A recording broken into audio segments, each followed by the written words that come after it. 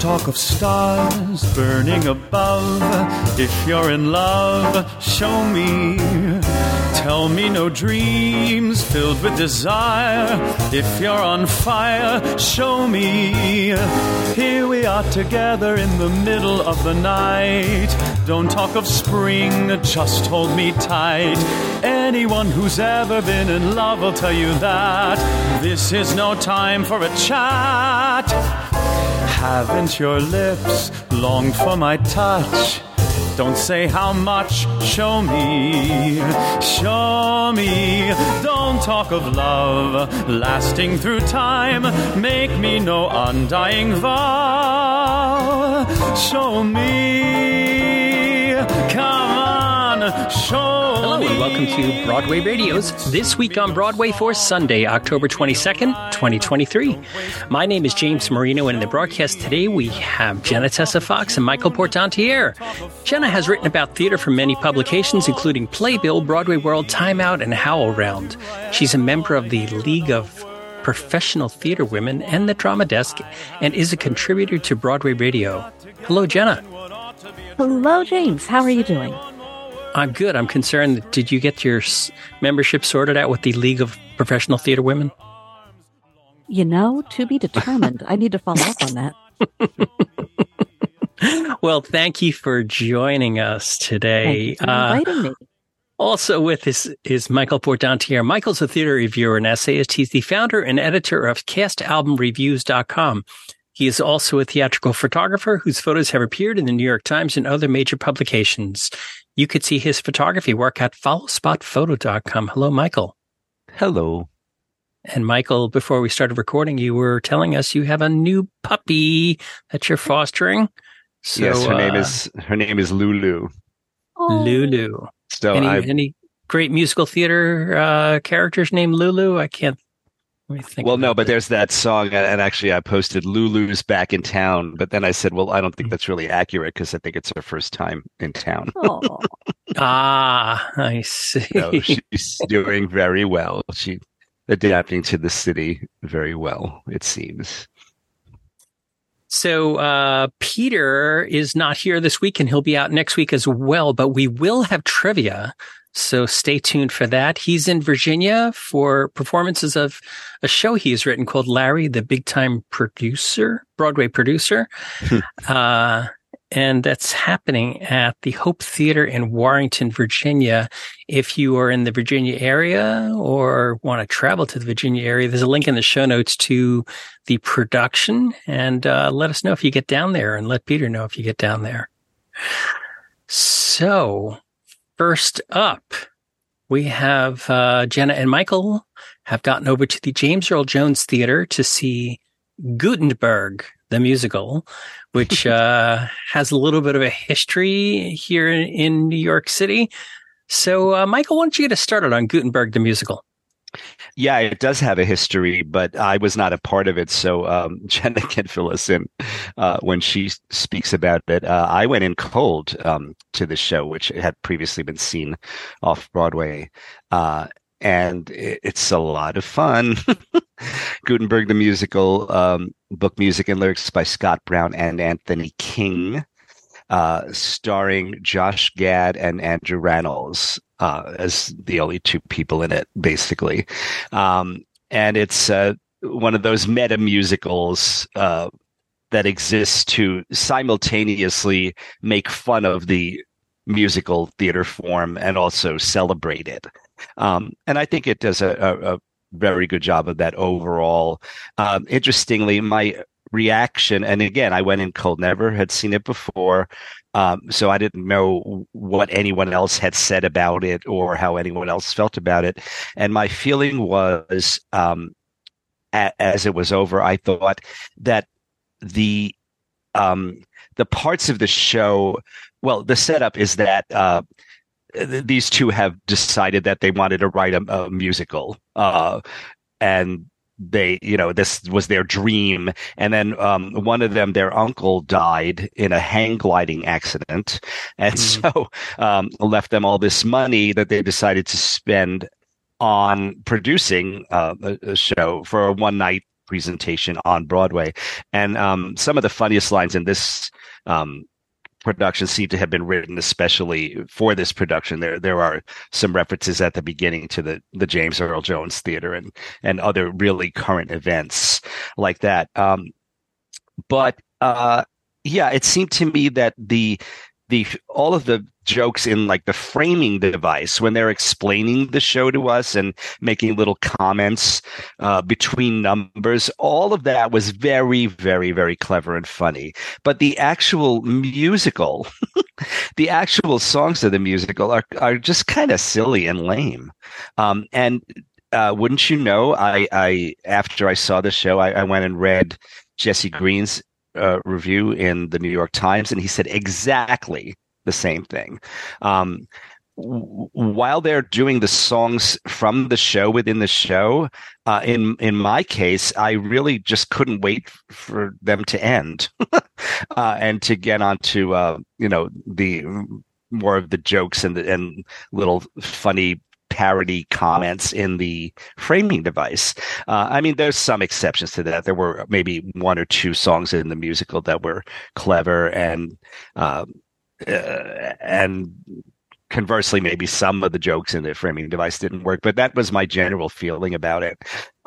So I guess it was easier to write this show than it would be to write a serious musical. And I think that's why we've seen so many of these in recent years. One prime example is what's the title? The one about Hamlet, Omelet. Like a Rosencrantz and Guildenstern? Something Rotten. Something Rotten. Yes. Oh, Rotten. Oh, that's one example. And of course, I mean, you can go back to Urinetown and probably before that.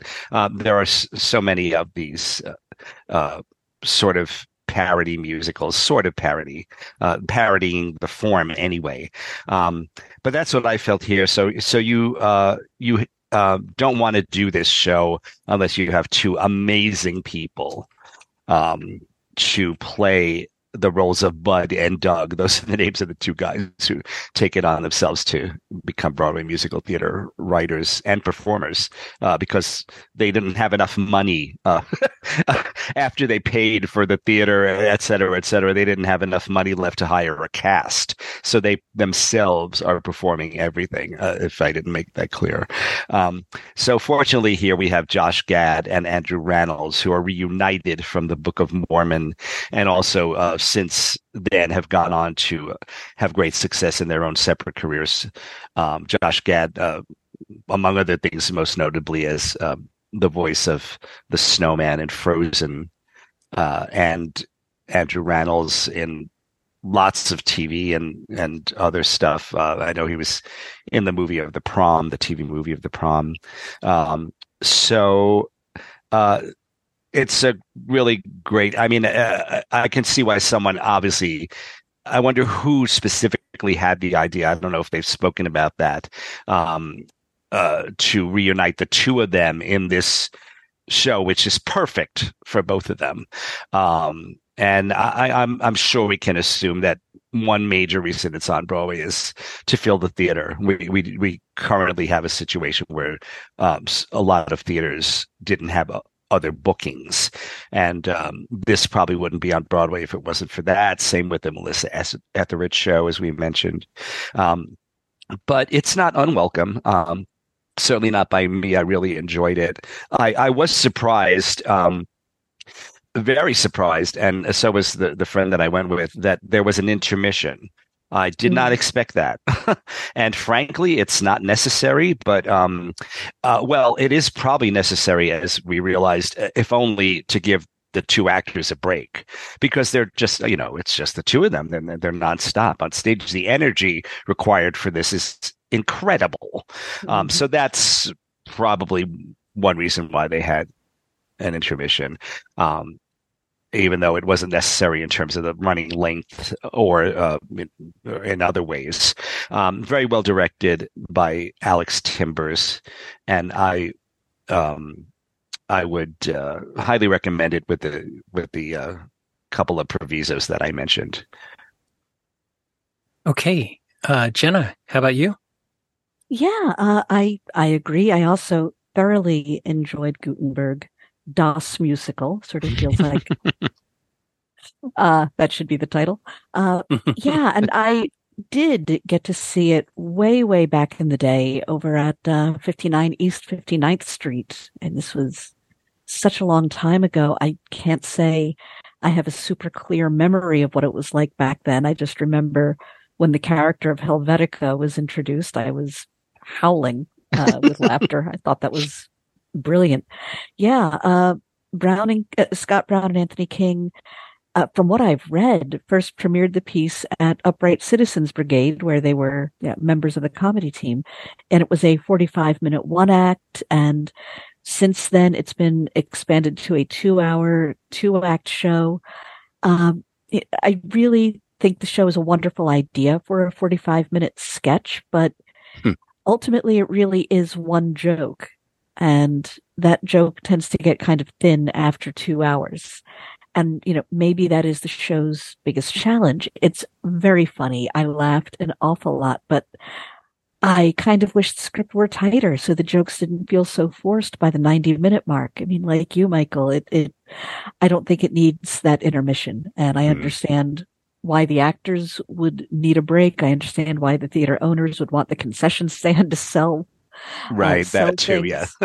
during the break. But yeah, by the 90-minute mark, it was starting to feel like, okay, this has been going on a while. But, what I think the show and Alex Timber's direction in particular really gets right is getting us to care about the two guys on the stage. I mean, they are misguided, they are clueless, they're not terribly talented when it comes to writing a musical, but I think what is really key here is that they're not that egotistic. And it is so easy to cheer them on. And by the end of the evening, even by that 90-minute mark, when I'm beginning to tap my feet a little bit, we want them to succeed. And I think that's what raises the show above sketch level comedy. There's a lot of talk about dreams throughout the show. And that kind of becomes its theme and its backbone. And it was kind of funny to see Gutenberg and Merrily We Roll Along in the same week and to catch some similar themes in between the two shows. I agree that Josh Gad and Andrew Reynolds, they have phenomenal chemistry together again. And they keep bringing laughs even when the premise begins to wear a little thin. They do a lot to make the characters really likable, despite their naivete, despite the deliberately bad acting they do as they play all of the characters in, again, the deliberately bad musical that these characters have supposedly written. It's a really hard feat to pull off. And I agree with you, Michael. Their energy is just off the charts. I can't imagine how much caffeine they're drinking backstage to keep that up. But they do a beautiful job with it. They are so funny, but they're also really poignant when they have some more emotional moments together. It's just really lovely to have them back on stage together again. Scott Pask's set, I sort of am hesitant to say too much. The set is so clever in several ways, but I also feel like saying too much about why it's clever would spoil some really fun moments. So just trust me that it's clever. And Marco Paguglia's music design for the small band, which is just himself, Amanda Morton, and Mike Dobson, really evokes the sound of a lot of other types of scores for some nice musical nods. So you mentioned, Michael, the pastiche of some other shows. I caught that in that music design. So cheers to Paguglia. It's really lovely to have this thoughtful, to have a thoughtful, poignant musical about ambitions and dreams like Merrily back on Broadway. But it's also really great to have this little musical comedy that's also ultimately about ambition and dreams on Broadway as well. The show has its flaws, but I spent most of the show laughing. I thoroughly enjoyed myself. And after the past few weeks, a fun musical comedy was just so needed. So I really enjoyed the show, and I really hope it does well. And what you said about the set, I hope this isn't really a spoiler, but there's something that happens in the last like 2 minutes Mm-hmm. that as someone else said in one of the reviews that it must have added tremendous amounts of money Mm-hmm. to the budget. And so it's so unexpected that it's really quite effective. And Yes, I thought, well, I really gave them credit for that. absolutely. It's sort of like when Mike Birbiglia did his Broadway, Yeah.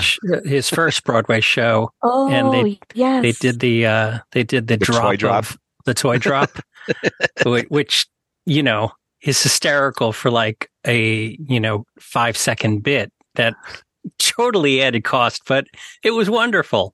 It was really so funny. I did Love think Mike of that. Birbiglia. Yes. Yeah. And do you remember the Nathan Lane revival of Funny Thing Happened on the Way to the Forum?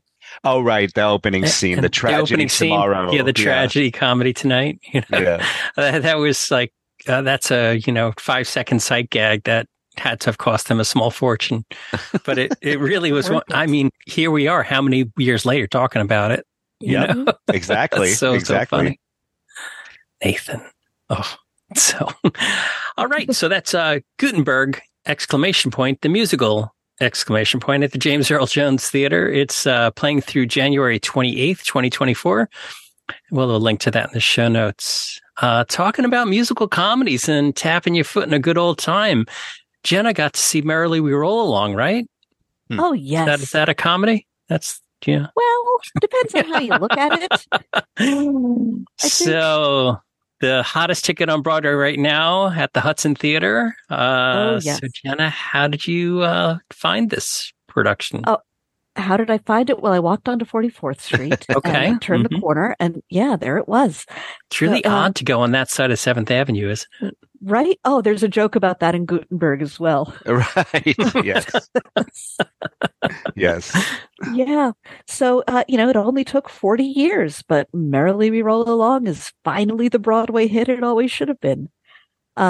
We can thank Maria Friedman's direction for that. She seems to have cracked the code on how to make one of Broadway history's most frustratingly challenging musicals work. And I'd say she's made it work by pure force of will, because even with all the extensive rewrites over all the decades, the Stephen Sondheim, George Firth show does still have a lot of structural problems. I mean, how do you make an inherently unlikable character sympathetic, especially when the audience knows, for the most part, how many people he is going to hurt by the end? And how do you make the story of an artist selling out feel tragic when his talent is only an informed attribute and we barely get any sense of what he's capable of accomplishing? Like Peter said last week, I've also seen a number of productions of Merrily. I did not sadly get to see the original production. Really wish I had. I couldn't begin to tell you what pieces from what versions have been pulled together for this one. What I did notice in this production that I don't remember seeing in others is a real emphasis on the choices each character makes from scene to scene that will have serious repercussions down the line.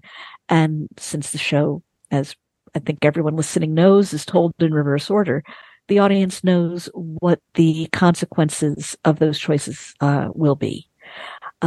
In several moments, Friedman has the characters pause before they say or do something that will change their lives. And the energy in the moment changes noticeably during that pause. It's a really effective way of building tension and getting the audience invested in each character's emotional arc from scene to scene, even when we know what's going to happen.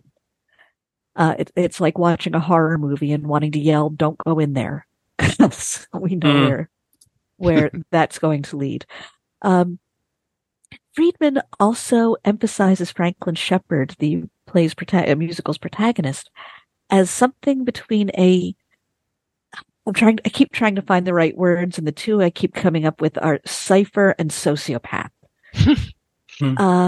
Jonathan Groff plays Franklin Shepard with this cool detachment that seems perfectly reasonable in the beginning of the show when Frank is a 40-year-old Hollywood producer, but it becomes increasingly chilling as the story goes back in time, and we see that he was always this calm, manipulative machine, for lack of a better words. When he talks about how much he loves music and what the art means to him, it sounds like a lie, and it really may be. In Friedman and Groff's hands, music is a rung on Frank's ladder to success, and I don't want to suggest that Groff doesn't give Frank any humanity at all, especially during the Old Friends number. He seems to be having a wonderful time with people that he truly cares about. But it's a humanity that can be put aside when another opportunity presents itself. And, that take on the character, I think, changes the tragedy of the piece. In the 1934 play and all previous versions of the musical that I've seen over the years, the tragedy is Frank's growing disillusionment and his willingness to sacrifice talent for easy money. In this production, the tragedy isn't Frank's, it's the people around him who care about him and who get cast aside when he no longer needs them. Daniel Radcliffe and Lindsay Mendez give Charlie and Mary all the warmth that Frank lacks, and they make their characters' pain and frustration really heartbreaking to see. Radcliffe is just so kinetic. He's nearly explosive as Charlie. He's leaping around the stage. He writhes in his chair during Franklin Shepherd Inc. And when he stands still to sing Good Thing Going late in the show, it's a really powerful moment because it seems like the first time we've seen him standing still all evening. He really does a lot to make the character funny and poignant as his frustrations mount. I really hope the show gets him the Tony nomination he has so richly deserved for so many years, if not the award itself. Reading up on the original piece, apparently the original character in the 1934 play, I should backtrack, the Mary Flynn character was originally based on Dorothy Parker. In George Berth's hands for the musical, she became yet another woman whose entire identity is wrapped up around a man's attention. Lindsay Mendez manages to rise above those limitations to give Mary Flynn a really smart wit that makes her obsession with Frank a lot more painful to see. Mary is meant to be, as we hear, she's an accomplished author in her own right. Mendez makes it really easy to see what Mary might have been if she could untie herself from this toxic man. And I really agree with what Peter said last week, that rather than Frank's loss of idealism being the show's tragic theme, it's Mary's loss of idealism that hurts the most to see. Mendez just does a beautiful job at capturing the character's humor and then her tragedy early in the show, rather late in the story. Katie Rose Clark and Crystal Joy Brown also have their characters wrapped up with Frank as his first and his second wives, respectively. Brown gets the meteor material as Gussie. I've seen a lot of interpretations of Gussie over the years that can present her as this manipulative bitch or a genuinely supportive and encouraging partner who simply wants to encourage greatness. Brown finds a nice middle ground. She creates a Gussie that is both calculating and caring at the same time, and that's a really tricky tightrope to walk. When she opens up to Frank late in the show, but early in the story, it really doesn't feel manipulative. She seems to seriously be trying to connect with him, artist to artist and person to person. It's a lovely little moment that humanizes her and lets us sympathize with the pain we know she's going to be in once Frank decides he no longer needs her. If Gussie is complex and nuanced, Frank's first wife, Beth, is not. She's presented as this tragic pushover who gets discarded fairly early on, but Clark gives the character some spunk and some brains.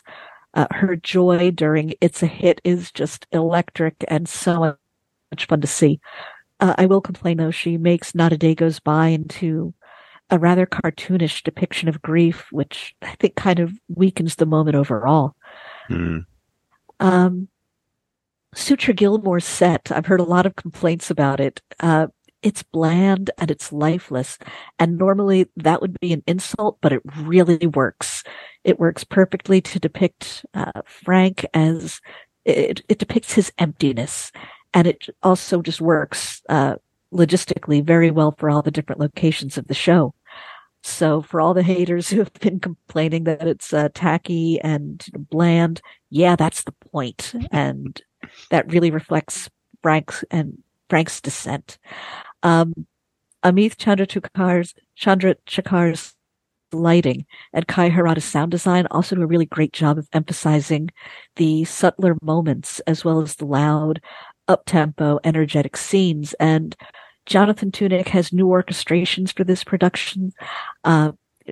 It's a 13-piece band. Kind of sad that I get really excited to see, wow, 13 musicians. That's wonderful. But, take what we can get. He puts every instrument in that 13-piece band to really good use. And music director Joel Frem makes them really sound wonderful, and they do great justice to Sondheim's score. It's wonderful to have the show back for a new generation and to see it finally get the respect that it's always deserved, and to see it be the hit it always could have and should have been. For the record, I guess I'm one of the quote unquote haters about the set, but as I said when I saw the show off Broadway, I think the reason I feel that way is, for me, it's important to get the feeling of, obviously, first of all, the passage of time, and also that all the various scenes take place in very different situations. So that's the specific reason for me why this basically unit set did not work at all. So for whatever that's a fair worth. criticism. Yeah. And I enjoyed your comment about Mary Flynn. So you're saying she doesn't pass the Bechdel test. I was actually wondering about that. I'm fairly sure the show does not pass the Bechdel test at all. I think you are right. And it's funny, I never really focused on that before, but that's also partly because I think this production, one thing it does is that it maybe makes more of the unrequited love of Mary for Frank than some others I have seen. So maybe that's why.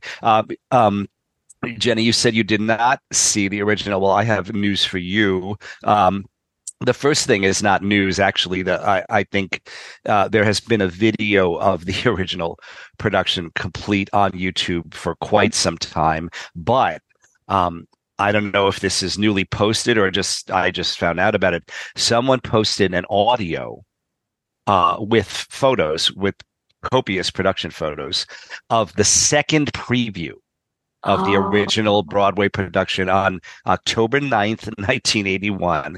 And it's absolutely fascinating to listen to it and see many people who I only saw the original once right after it opened and shortly before it closed. But people who saw it multiple times said it really did get a lot better in previews. And I can see why they said that. It is so interesting. First of all, James Weissenbach is in this performance as Frank, because this is before he was fired and replaced by Jim Walton. All right. But also I'm listening to it and I'm so fascinated. The opening graduation speech, delivered in this case by James Weissenbach rather than Jim Walton, is very different and much, much longer than the one that wound up in the show and is preserved on the original cast album. The entire opening sequence of Rich and Happy is far, far longer, maybe 4 times as long. There's an extra song in there that was cut called Darling for Gussie. Other changes, Charlie, rather than Mary, sings the intro to Like It Was. The "Hey, old friend, what do you say, old friend?" Yes. Now you know that number is 3 times as long.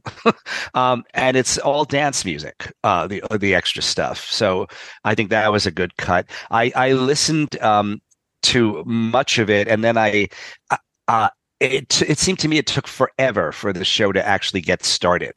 There was all that extra material in the beginning that I alluded to, and I checked the timings of the 2 recordings, the preview and then the show after it opened. And in the original, Franklin Shepherd Inc. does not start until 46 minutes into the show, as compared to 35 minutes after the opening. Now, 11 minutes may not sound like so much, but that's kind of an eternity on stage. So it is interesting to listen. And I see what people were saying, and I absolutely agree with them based on these recordings, that the show really did get a lot better in previews. And, maybe if those were the days when they had workshops, maybe if they had done that route or an out-of-town production, maybe it would have been a hit the first time. Maybe they would have figured out the other stuff. But it's fascinating to listen. Well, I know what I'm watching this afternoon. Yeah. I'll send the link. Thank you. Oh my gosh. Okay, so that is Merrily We Roll Along at the Hudson Theater. Right now it's scheduled for running through March 24th, 2024. Still, I've mentioned it in the last few weeks, but I'm still seeing lots of outrage about the ticket prices. They're extraordinarily expensive ticket prices through the box office. $500 to $800 top ticket? Yeah, that's what I heard. Oh, and here's a word to the wise. Someone wrote on Facebook or wherever complaining that they were in the first or second row, and they couldn't see, among other things. I hope this in this part. There's a key moment where Frank collapses to the floor, and they couldn't see it. And I wrote back and said, well, that is a problem in a lot of Broadway theaters nowadays, ever since they eliminated the orchestra pit, because because they filled that in with seats to make more money. But in many cases, you're looking up. You have to put your neck back, and you can't see the feet and sometimes even the whole lower legs of the cast, because it's cut off by the lip of the stage. And some, obviously in some shows it's more of an issue than others, and also in some theaters it's more of an issue than others. But I think that's a general problem, and that's why sometimes when theaters have rush tickets, sometimes they're the first and second row, because they recognize it as really sort of partial view, even though I don't think they're billed that way. And I've heard that the lottery tickets for this production are partial view, although I don't know where those seats are. Oh, yeah. But it's kind of a crummy thing to do. And it really is, yeah. Yeah, not kind of. It just flat out is a crummy thing to do. That's what happens when it's so ironic with considering how it went the first time with that show. Lonnie Price and Jim Walton have said that I'll never forget. I went to that 20th anniversary reunion concert of Merrily with the entire original cast, except for I think Sally Klein, who played Beth. Beth is right. Yeah.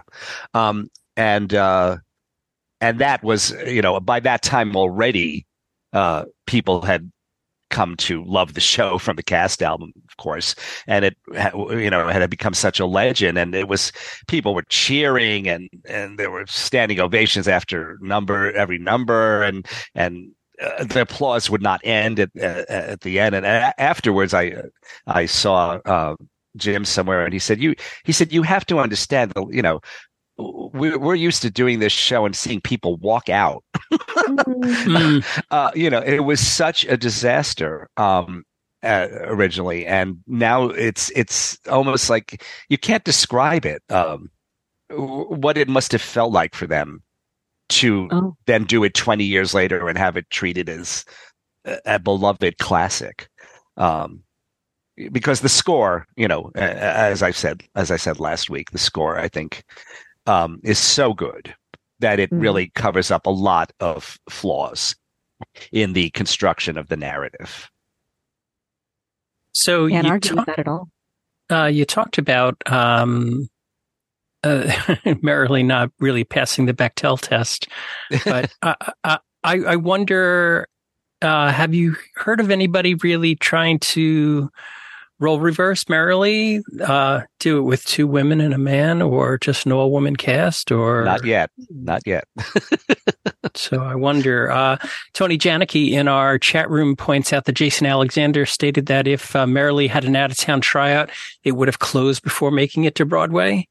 Oh, all right. Well, that's a different perspective. Yeah, and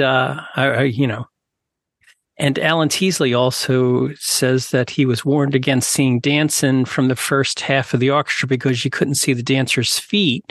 And it definitely, if you're going to go to a show about, really focusing on choreography, you want to see that. So front mezz is probably the best seat for dancing, Michael, you said before we started to record that Vanity Fair had a little video with Daniel Radcliffe, Jonathan Groff, and Lindsay Mendez.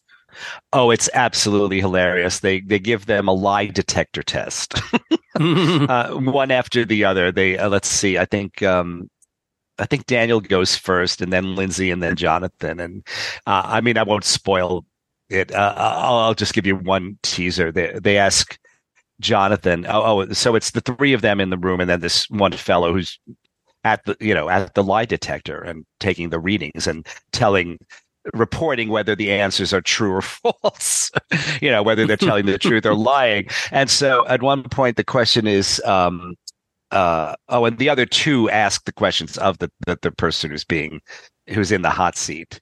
And so Lindsay or Daniel says to Jonathan, was there a Tony Award that you thought you should have won? And Jonathan says, no. And the guy says he's lying. But then Jonathan, so of course they all crack up. But then Jonathan clarifies. He says, no. He says, I think the people who won deserve to win, but I would have liked to win a Tony. So, yeah, there's a lot of, they really, really do seem to enjoy and love each other very much. And I think that goes a tremendous way towards, helping this production to be as successful as it is. I've gone on the record, I do not like the direction as much as everyone else does, but I think, that the casting is quite brilliant. And I think that plus the score, and some other, production elements really have, but then also just the fact that as time goes by, the show seems to become more and more beloved, regardless of what version, you see it in. There was even that minimalist, very small cast version that was done. Fiasco. Fiasco. Yes, thanks Theater. for Yeah. Mm-hmm. Yeah. Even that was, I remember that was very well received. Yeah. And I personally have seen the show many times, many different productions, which for a flop, is kind of amazing. All right. So that's Merrily. As I said, it's running through March 24th, which, I expect it would be extended if possible. Maybe it's a scheduling thing with the 3 leads schedules, but it may depend largely on what happens with the SAG strike. Yeah, don't you think? That's true. Yeah. But I sort of feel like that's starting to come to. Should be coming to an end soon. I hope so. If Hollywood wants to have any summer blockbusters, it needs to end soon. Yeah, it really does. to get out the summer movies, they need to start, shooting them now. All right. So next up, We're going to talk about Patrick Page's All the Devils Are Here, how Shakespeare invented the villain down at the DR2. And Jenna, you got a chance to listen to the incredible voice of Patrick Page. Oh, yes. So tell us about this production down at the DR2. Yes, it's the perfect time of year for a good spooky play. And Patrick Page's one-man show is a really perfect spooky play. It's also very smart, and it's funny, and it's a fascinating dive into psychology and theater history and into what makes villains so compelling as characters. The play looks at Shakespeare's villains in, for the most part, as far as I can tell, chronological order, from Aaron the Moor in Titus Andronicus and Richard III when he's still Duke of Gloucester and Henry VI, to Macbeth and even Prospero in The Tempest. Page starts out performing monologues from these different characters as he discusses each of them. But by the play's end, this is not too much of a spoiler, he is performing full scenes all by himself, analyzing the characters and discussing their motivations and discussing the nature of evil. He addresses the viewpoints of the time. He acknowledges the biases and prejudices of Shakespeare's world that are reflected in the plays. And he doesn't try to excuse them. We get all the racism and anti-Semitism and sexism that were completely acceptable in Elizabethan England. But Page also really emphasizes how Shakespeare made his villains human rather than stock caricatures that earlier and even contemporary playwrights created. And what's really impressive is how Page never makes any of this sound pedantic or ponderous. It doesn't sound like a university lecture. Page knows how to make education entertaining. The play is surprisingly funny, even from the very beginning. He loves these plays. He cares about these characters, and he wants the audience to care about them too. The enthusiasm is contagious, and I really think that plays a big part in the show's effectiveness. He makes the audience want to love these plays and characters too, and after 90 minutes, it's kind of hard not to. He's got the stage presence to command an audience with a word or even a raised eyebrow. And with a text like Shakespeare and a small theater like the DR2 on 15th Street, we're with him from the get-go. Simon Godwin's direction is very sharp and very precise. It keeps the energy up. Arnulfo Maldonado's scenic design is sparse but very effective, using individual props and set pieces like just a table or a chair to very good effect. And it even incorporates Stacy DeRosier's side lighting. DeRosier's lighting is also really excellent. It makes it very clear when Page is playing a character or speaking as himself, but it also sets the scene for each play as we watch the different excerpts. Darren West's sound design also does a lot to evoke different moods from moment to moment, from the brooding menace of Lady Macbeth's "Unsex Me Here" monologue to the furious storm of The Tempest. And since Patrick Page has talked openly about his difficulty hearing, I just want him to know that, yes, the sound design really is excellent. Emily Reepholt's costumes also very nicely suggest the different characters, with just a few pieces for Page to wear over his dark red shirt and pants. All the Devils Are Here really is a perfect play for the Halloween season and beyond. So I hope theater fans will make a point of catching it during the run. And I also really hope it tours. And I could see this being a wonderful piece at universities. Any school with a Shakespeare program would do so well to get the show in. And hopefully have a talk back with Page afterwards about creating a villain and how to make them compelling. Jenna, were you surprised that Prospero was included?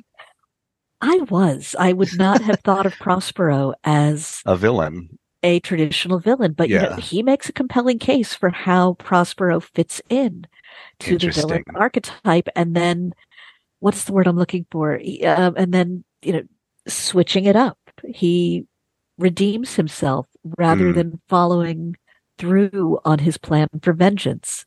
Yeah, I mean, I think that's entirely valid. So ultimately, he's not a villain, but I can see. Yeah, I guess. Yeah.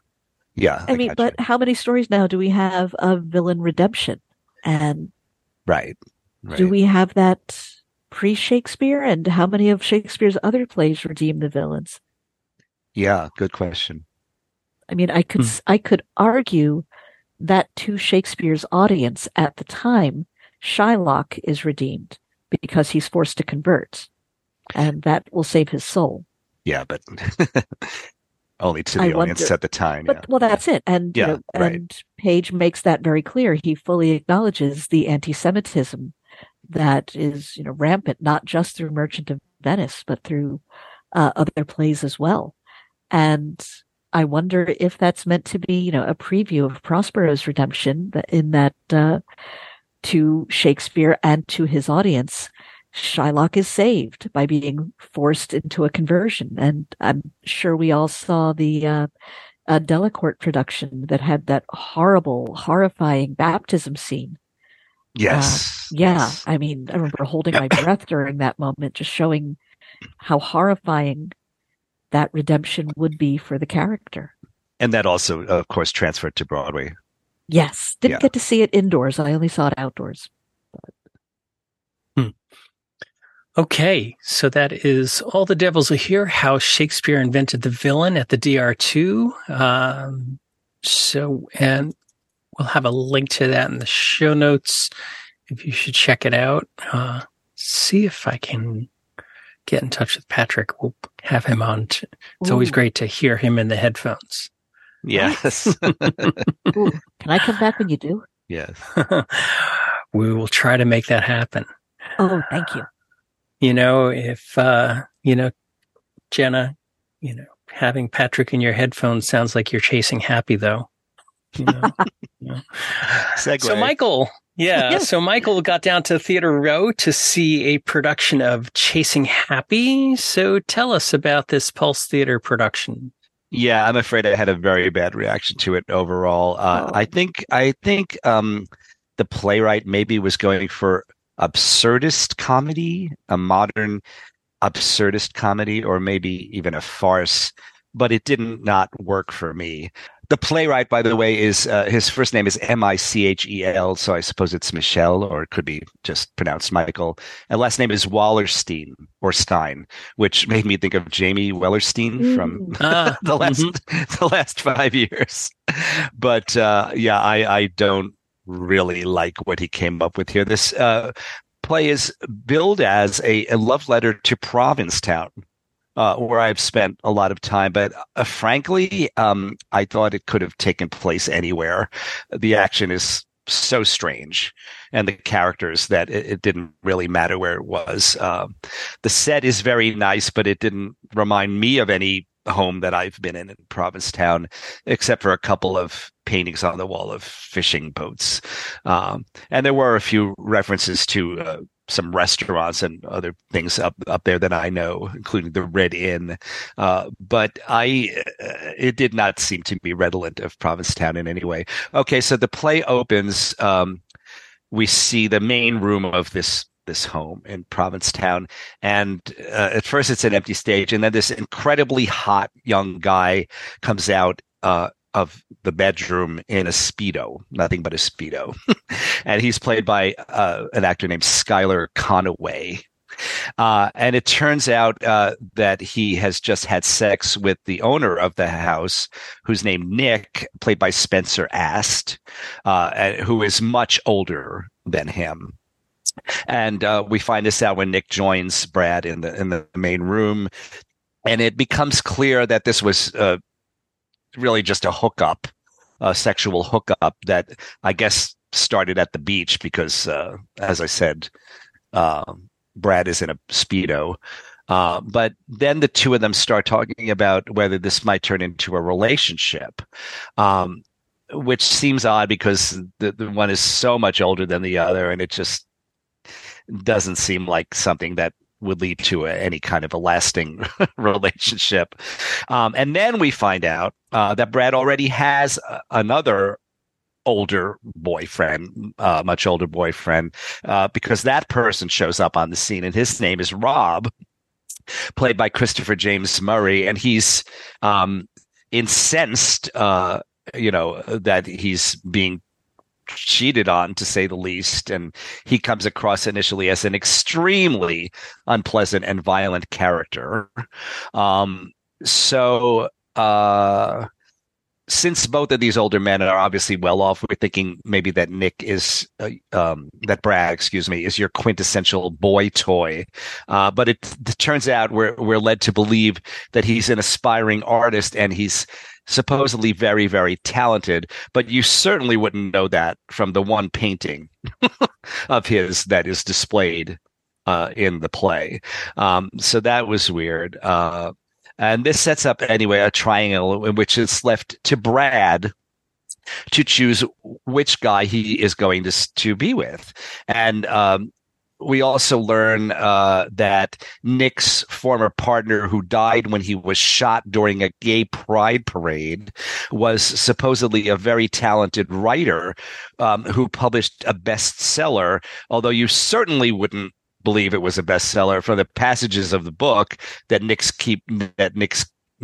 keeps reading throughout the play. And those passages include all these affirmations that he makes the audience repeat, because it's supposed to be it's done like in a spotlight, and he's supposed to be giving a reading of this bestseller by his dead lover at a bookstore in Provincetown, and we're supposed to be the audience. So he keeps saying these affirmations and then making the audience repeat them.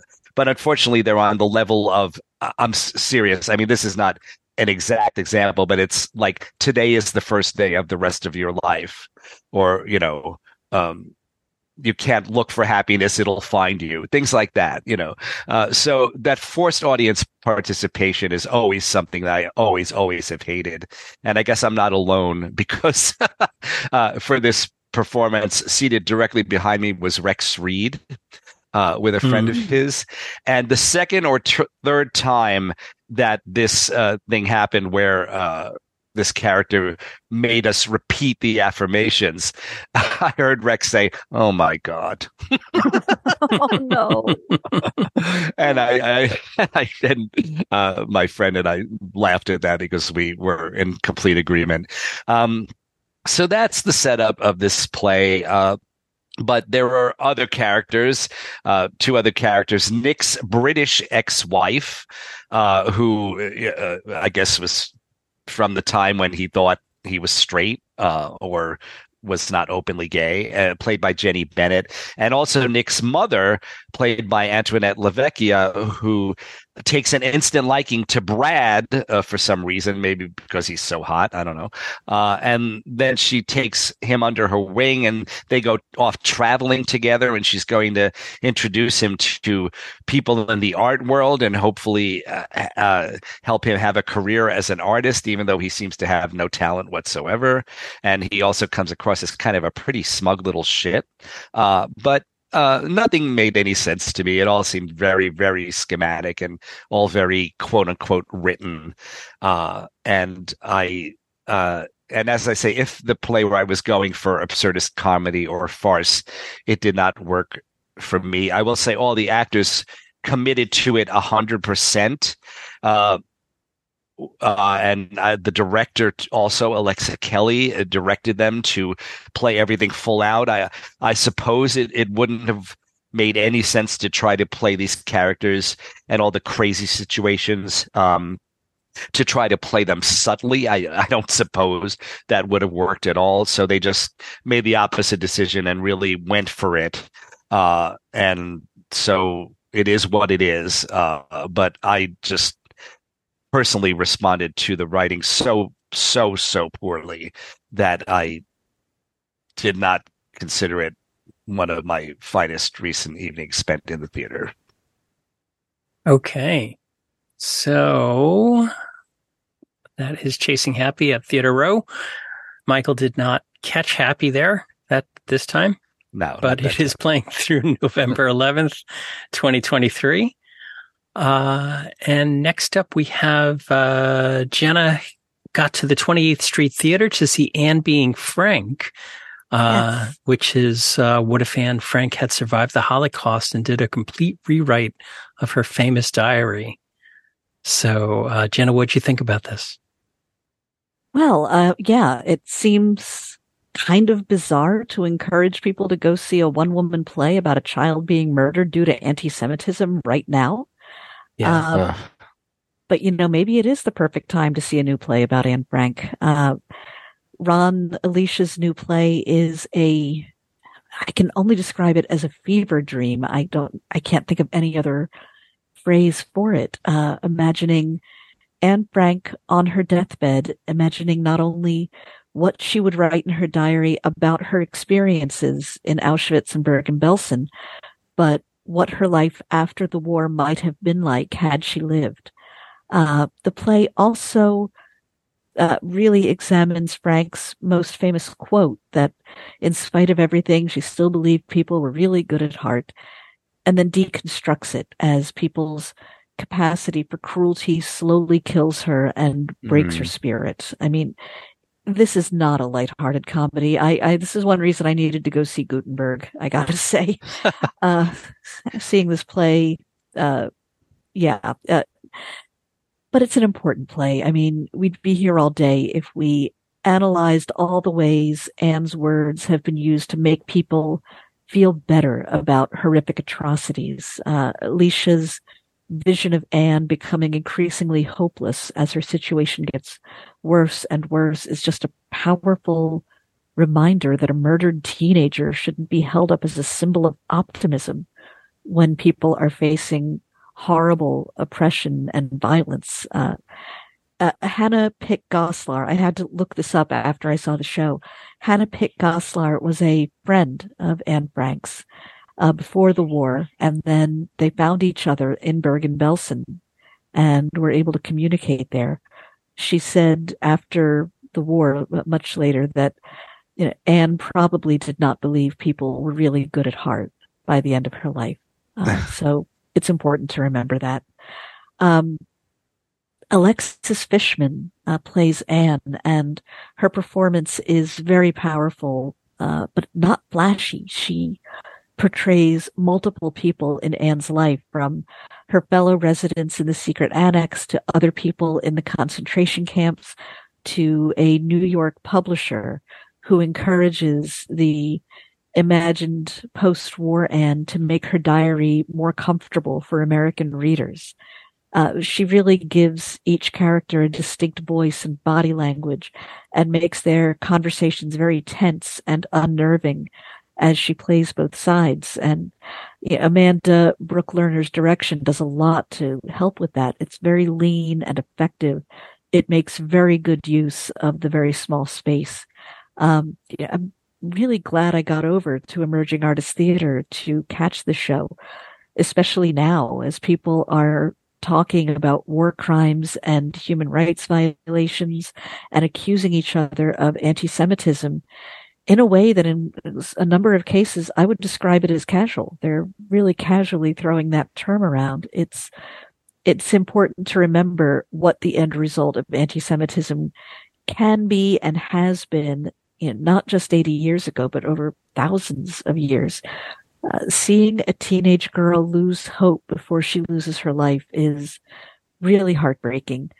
And even the imagined future in which people try to edit away unpleasant truths in favor of a more comforting fiction is really chilling, especially when news sources are accused of being propaganda and people are shouting fake news whenever they hear something they don't want to hear. Watching a fictional male editor try to edit the horror out of Anne's story is honestly one of the more frightening things I've seen on a stage in a while. The play is running for just one more week at Emerging Artists Theater. I really hope more people get to see it. I can't say that it's fun, but it is very moving. It's really thought-provoking, and it can be the start of some very important conversations. And after this coming week, when the run ends, I truly hope the show tours. And again, this is something I hope a lot of colleges will produce, or at least can visit college campuses. It's something that I hope will get people talking. You know, your comments made me think that we were remiss. Incredibly, anti-Semitism is acknowledged in Gutenberg, the musical. Oh, yes. And there were a couple of seconds there where I felt really uncomfortable. Now, of course, they don't make fun of it. They don't joke about it, but it's brought up in the context of this, crazy comedy. And I thought, and also, I mean, it is in Germany, not the Middle East, but well, it's still anti-Semitism, isn't it? It is. So how fascinating that that's even mentioned in Gutenberg, the musical. I really wonder what brought that into this. I can't remember if it was in the earlier version I saw all those many years ago. I wonder what was behind the decision to incorporate that into this production. Oh, are you saying that you think it wasn't there before? Oh, I couldn't say one way or another. I just don't remember it that well. Yeah. Well, I mean, don't get me wrong. It's just mentioned in passing, but it is mentioned. It is mentioned, and I wonder, it's a reflection of the times, or if it was just something they thought could get an uncomfortable laugh. I don't know. Yeah, interesting. So that's Anne Being Frank at the 28th Street Theater. It's playing, as Jenna mentioned, through October 29th. We'll have a link to that in the show notes. So finally this morning, hopefully going out on a happier note, Michael got over to 54 Below to see Scott Siegel's 54 Sings Broadway's Greatest Hits, the latest in the series that we've talked about so many times before. So tell us about this one. What was in this version? Well, this was indeed a much happier evening. Oh, good. Yeah. And this was, I believe, the 119th presentation in this particular series, 54 Sings Broadway's Greatest Hits, all produced, created, and hosted by Scott Siegel, who's music director, pianist for some time now, has been the brilliant Ron Abel. And the highlight of this show, many highlights, but the highlight was Michael Winter performing I Happen to Like New York. Music and lyrics by Cole Porter from the New Yorkers.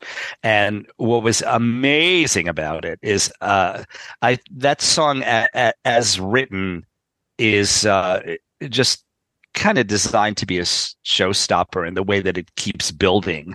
And I think, I'm not sure about this, but I think that there are one or two modulations of key written into the song as written by Cole Porter. It modulates up at least once, maybe twice. Well, what Ron Abel and Michael Winter did was that in the last maybe the last 8 measures, they modulated up about 3 or 4 times. And as he kept singing, I happen to like New York, I happen to like New York. Forgive me, I'm not feeling well today, so I can't do it. But it was just electrifying to the audience, and he got a tremendous, I should say, both of them got a tremendous ovation at the end of it. So that was great. But other highlights, Michael also sang Autumn in New York, another New York song from Thumbs Up, music and lyrics by Vernon Duke. And the interesting thing there was that I had never, ever, ever heard the verse of that song sung before. I didn't even know there was one. And so it's always fun to discover something like that, for a song that's so old and so well known. Great cast otherwise. Ben Jones did I've Grown Accustomed to Her Face. And let's see. William Michaels sang both of his numbers unplugged, which is not often done. at 54 Below because it wasn't designed for that, but he made it sound like it was designed for that. Nice. I mean, it was completely, every single note and word was completely audible and filled the theater. So he sang "Were Thine That Special Face," and They Call the Wind Mariah from Paint Your Wagon.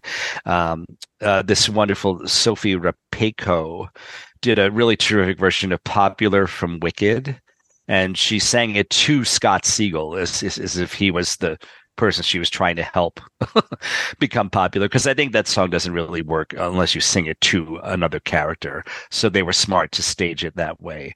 The great Luke Hawkins was there, singing and dancing, Singing in the Rain, and Anne Stein sang Easy to Be Hard from Hair.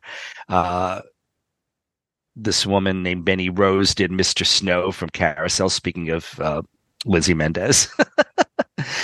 Sophie Rapeko also did She Used to Be Mine from Waitress, which is really such a beautiful, beautiful, beautiful song. Luke came back to do Putting on the Ritz. Ryan Knowles sang Unchained Melody, which Scott, I mean, the focus is always on actual show tunes, but he does include songs that eventually became honorary show tunes because they were put into jukebox musicals or whatever. And in that case, Unchained Melody, which was originally written for a movie from the 50s that wasn't even a big hit, eventually ended up in Ghost, the musical, because it was included in the film of Ghost. So that was an honorary show tune that was sung. But then Ryan also sang I Rise Again from On the 20th Century, which, of course, is a complete bona fide show tune by Cy Coleman and Betty Comden and Adolph Green. And then Ben Jones was in the cleanup spot with Being Alive from Company. So it was really a terrific night and packed, I'm happy to say. Another wonderful Saturday night at 54 Below. I have a prediction here that Yes. Either Monday, Tuesday, or Wednesday night, you're going to be back at 54 Below. Let's see. Oh, yes, from Marilyn. Yeah, from Marilyn May. Yes, That's right. Marilyn May is going to be at 54 Below this week, Monday, Tuesday, Wednesday. Yeah, she has. She usually does runs, but in this case, she did, I think, 2 last week, and then 3 this week, and then maybe 2 the following.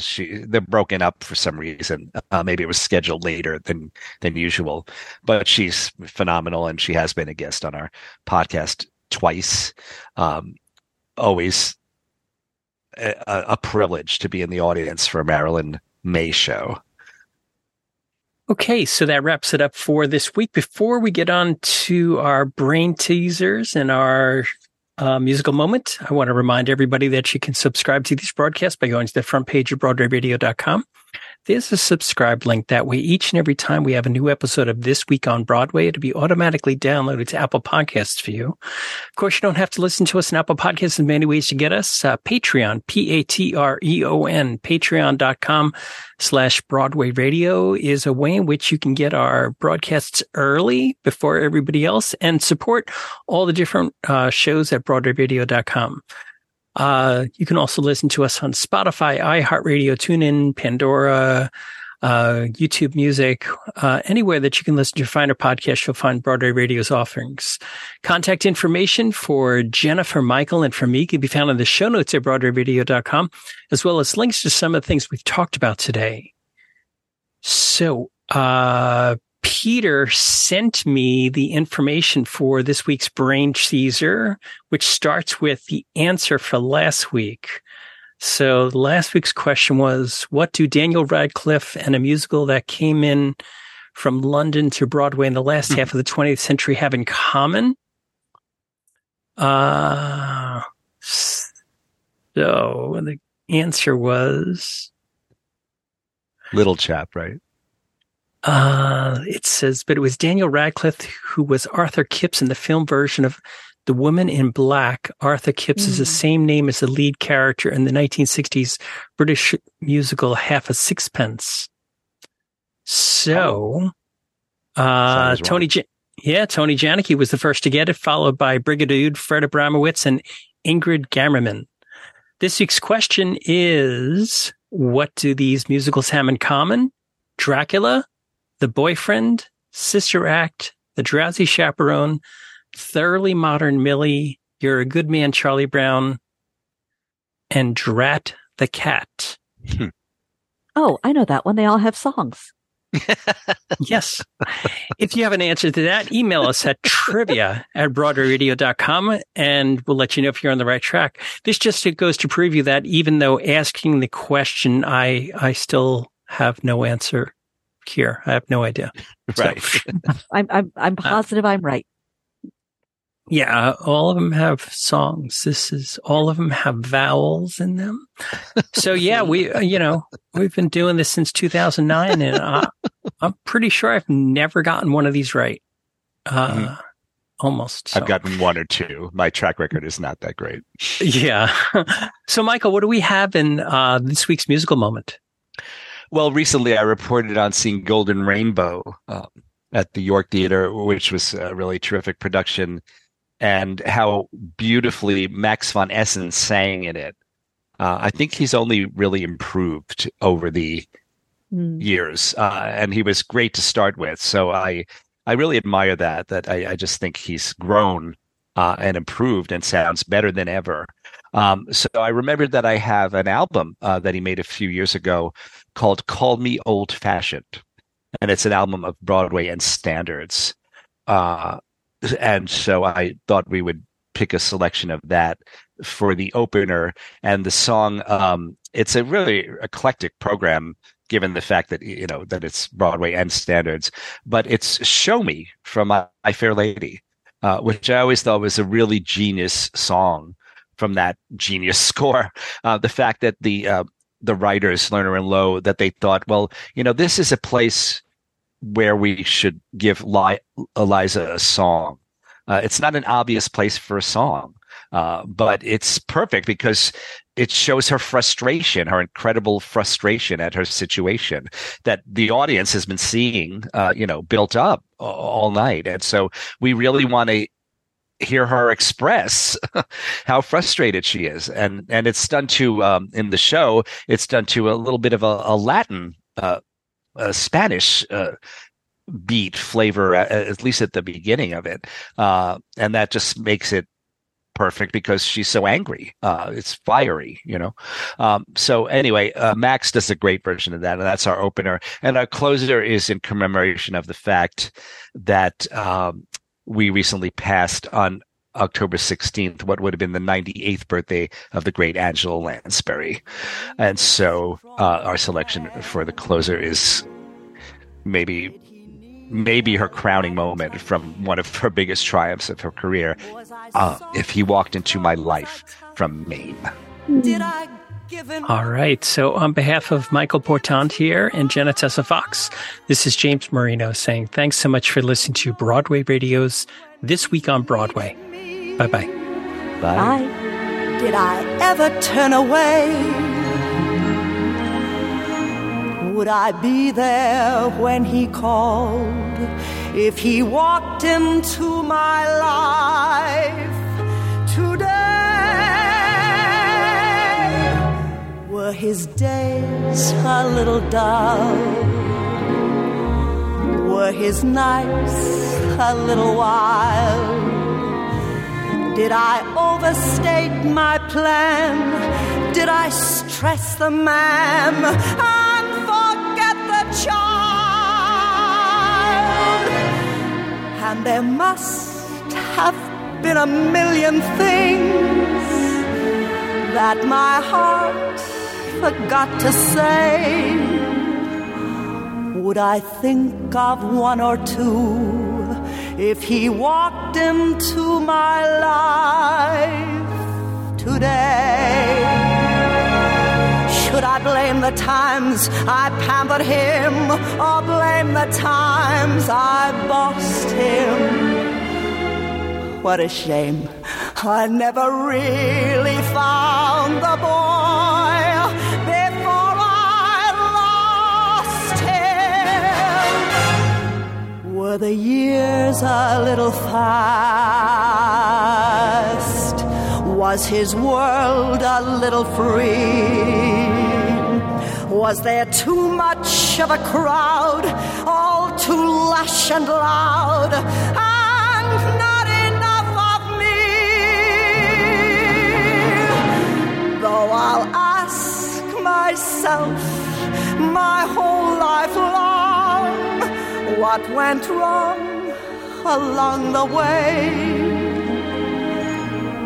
Would I make the same mistakes if he walked into my life today?